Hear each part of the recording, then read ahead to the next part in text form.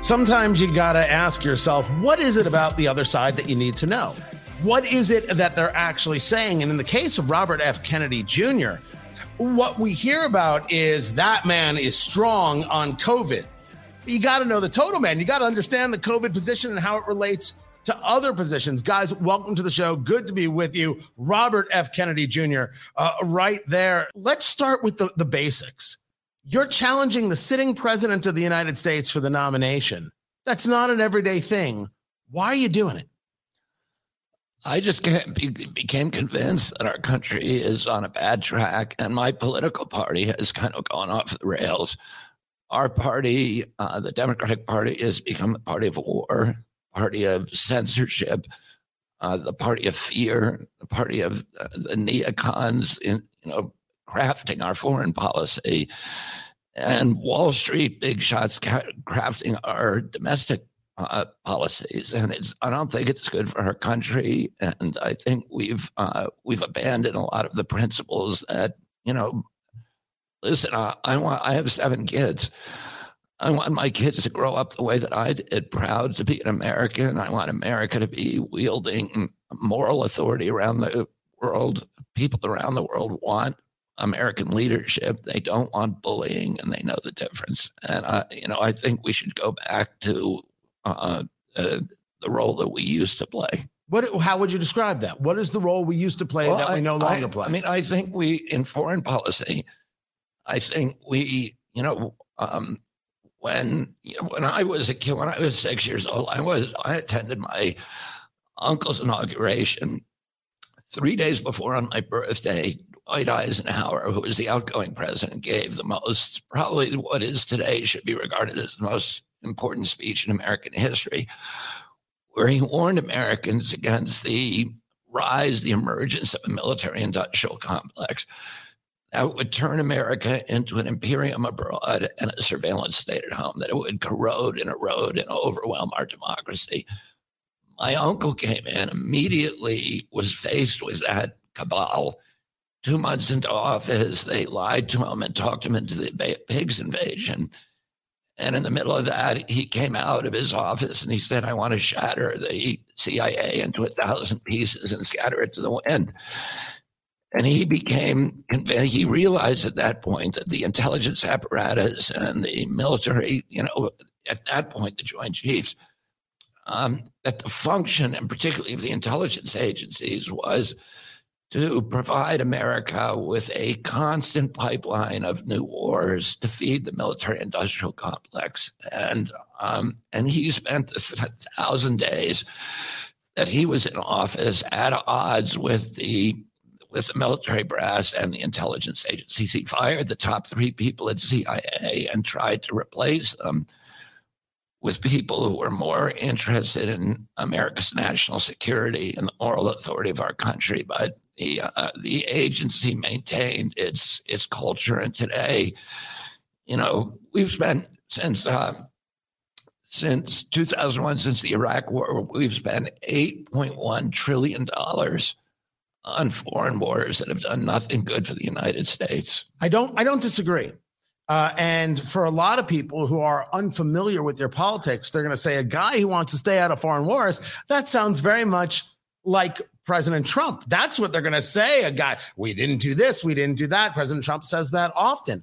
But going back to President Biden quickly, what is the strategy to beat President Biden in a primary, considering that the Democratic Party has stated that no debates? We heard this from Simone Sanders on MSNBC not too long ago. No debates, so no chance for you to engage in this conversation. So what do you think the move point, the pivot point is for Democrats? Well, what are you asking? Are you asking what is my kind of path to victory? Correct.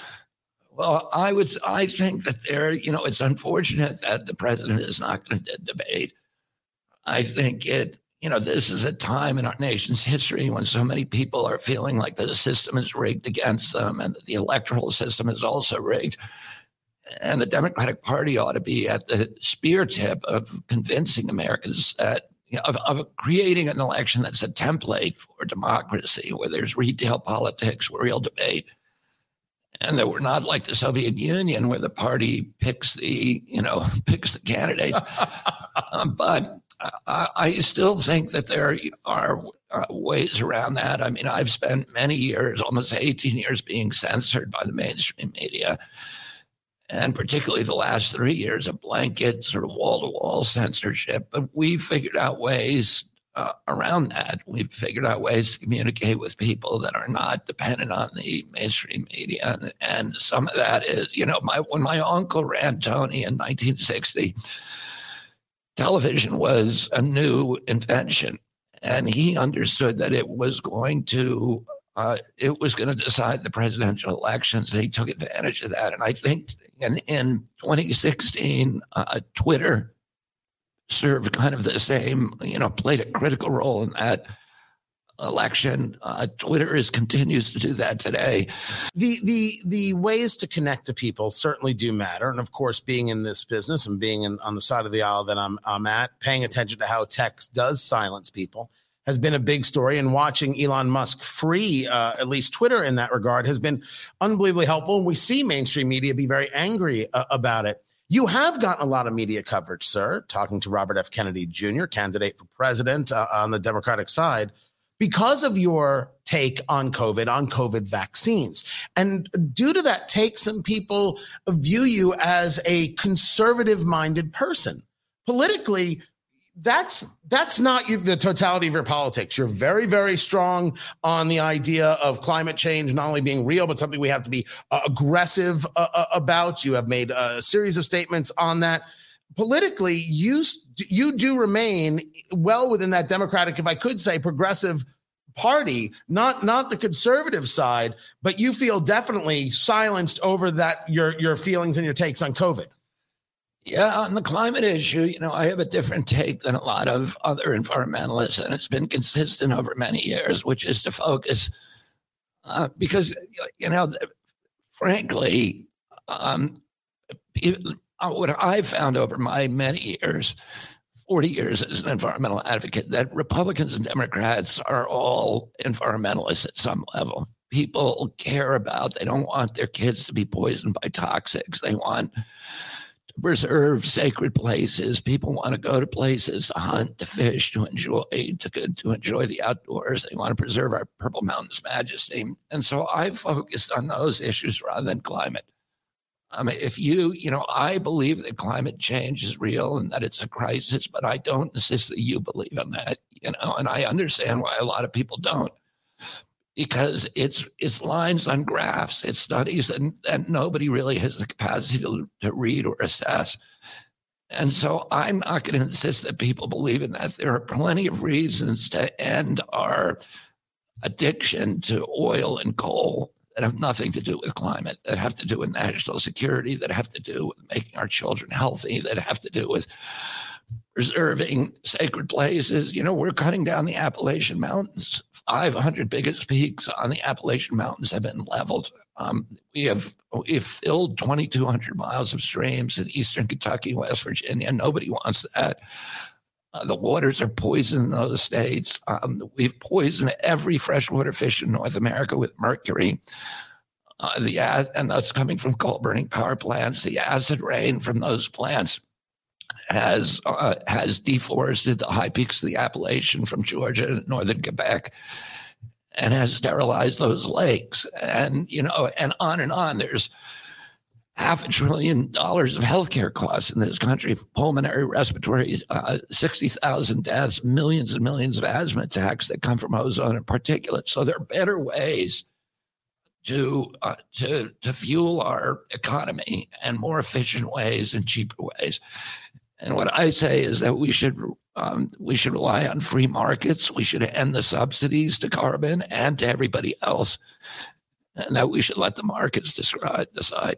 So I think that's a little bit different than maybe where you were in the past with some of the climate conversation, but certainly. Do you see yourself as a free market guy? And I mean, I know that you just brought on former Congressman Dennis Kucinich to run the campaign as your campaign manager. And when we go back to the days of the Obamacare conversations and things like that, he was to the left of Barack Obama. So, that choice of campaign manager is a discussion of politics and beliefs. I just want to make sure we understand where you are. Do you feel that your beliefs have changed, or do you believe that you're still a Democrat in the vein of Democrats, whether we're talking about Daniel Patrick Moynihan or someone like that, and that it is the party that has gone further left than you would be okay with? I am a Kennedy Democrat. I'm a traditional Kennedy Democrat. I don't think my general views have changed, at all about specific things. They change. If I see facts that are different, I'm going to change my opinion. But, my views, my sympathies, my general philosophy and approach to politics is the same as it's been consistent my whole life. I've always believed in the free market. And I've always said for 40 years, you can go back and look at my speeches from the 1980s. And I was saying the most important thing that we can do for the environment is to have real free market capitalism, which we do not have in this country. We have corporate crony capitalism. And a true free market is the enemy. A true free market would give us efficiency, and efficiency is the elimination of waste, and pollution is waste. And a true free market would require us to properly value our natural resources. And it's the undervaluation of those resources that causes us to use them wastefully. And in a true free market, you can't make yourself rich without making your neighbors rich and without enriching your community. But what polluters do is they make themselves rich by making everybody else poor. You show me a polluter, I'll show you a subsidy. I'll show you a fat cat using political clout to escape the discipline of the free market and force the public to pay his production costs. If we're going to stick in this climate conversation, sir, talking to Robert F. Kennedy Jr., candidate for president on the Democratic ticket, give me a conversation about climate, about the environment, where you differ from Joe Biden. Because if we were to talk about Green New Deal, you're somebody who has supported that concept, the concept of the Green New Deal. That seems to be now part and parcel of where the Democratic Party is today. Give me something concrete that is different than where Joe Biden is right now. Well, my approach is different. My approach, as I say, is a market-based approach. Right now, it costs about $3.2 billion to build a 1 gigawatt coal plant. It costs to build a solar plant costs $1 billion. And then it's free energy forever. And the problem is the blockade to coal, to more efficient energy sources, variable and renewable energy sources is mainly the grid. Is we do not have a grid that can get those electrons to market. So almost every farmer in North Dakota wants to put wind turbines on his property because a cornfield without a wind turbine is worth about $800. With a wind turbine, it's worth $3,000 or $3,200. So everybody wants to do it. The problem, and there's huge amounts of capital are waiting around the borders of North Dakota, which is the windiest place in North America and one of the windiest in the world outside of Antarctica. Everybody wants to finance that. The problem is you can't get those electrons to market, and we need to build out the grid system and create a marketplace that turns every American into an energy entrepreneur, every home into a power plant. I do not like the top-down approach to environmental to climate.